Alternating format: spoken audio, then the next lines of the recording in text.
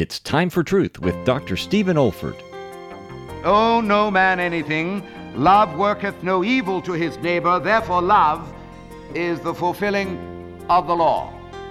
The entire structure of life is bound up and based upon promises, agreements, contracts. And I want to say these are to be honored if we know anything of the love of God in our hearts, for love is the fulfilling of the law. We owe no man anything, says Paul. Why? Because to owe is to violate the law. Our daily job calls for punctuality, efficiency, courtesy, honesty, integrity. And God-given love must see to it that we fulfill those simple, normal commitments of Christian character and conduct. Failure to do so is not only to violate the law of love, but to undermine our Christian witness.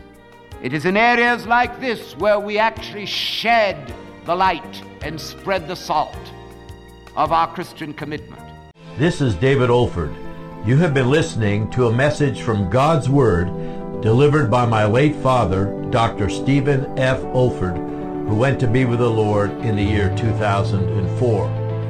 If you wish to learn about our online resources or learning events at the Institute for Biblical Preaching, our web address is olford.org. That's olford.org. You also may want to benefit from our online video training on expository preaching, which can also be found on our website.